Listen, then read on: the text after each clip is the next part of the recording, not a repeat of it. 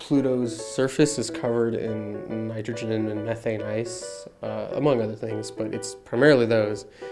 What you do see are these really defined pits. Nadim Abu-Hashmi graduated from UC Santa Cruz in 2017.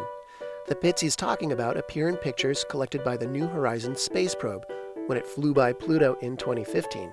They're really weird because they kind of stretch out and they're like sort of clumped together at some spots, and at other spots they look like they're curving, and so there weren't any features like this in the solar system. During his senior year, Hashmi helped to explain them. He made a computer model to simulate how a pit would change if angled sunlight lights one side while the other side stays in shadow. We found that the pits elongate, which is kind of explaining how we get these really long, weird pits. But also we found something interesting in that the pits are also filling themselves in over time. The edges smooth out and they fill in the center.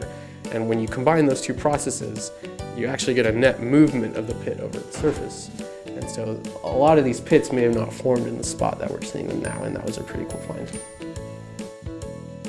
Hashmi will present his findings to the American Geophysical Union Fall Conference in New Orleans. And to cover those costs, he's getting help from the Endowment for Undergraduate Research in Science and Technology.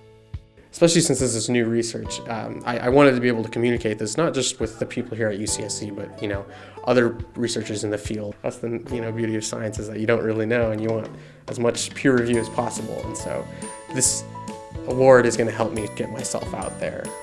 The opportunity for undergraduates to do hands-on research changes lives. Donations to the Endowment for Undergraduate Research in Science and Technology provide resources that make it possible, and right now, a generous matching gift is doubling contributions. Learn more by visiting the site crowdfund.ucsc.edu. Undergraduate research in science and technology is the first project in the second row.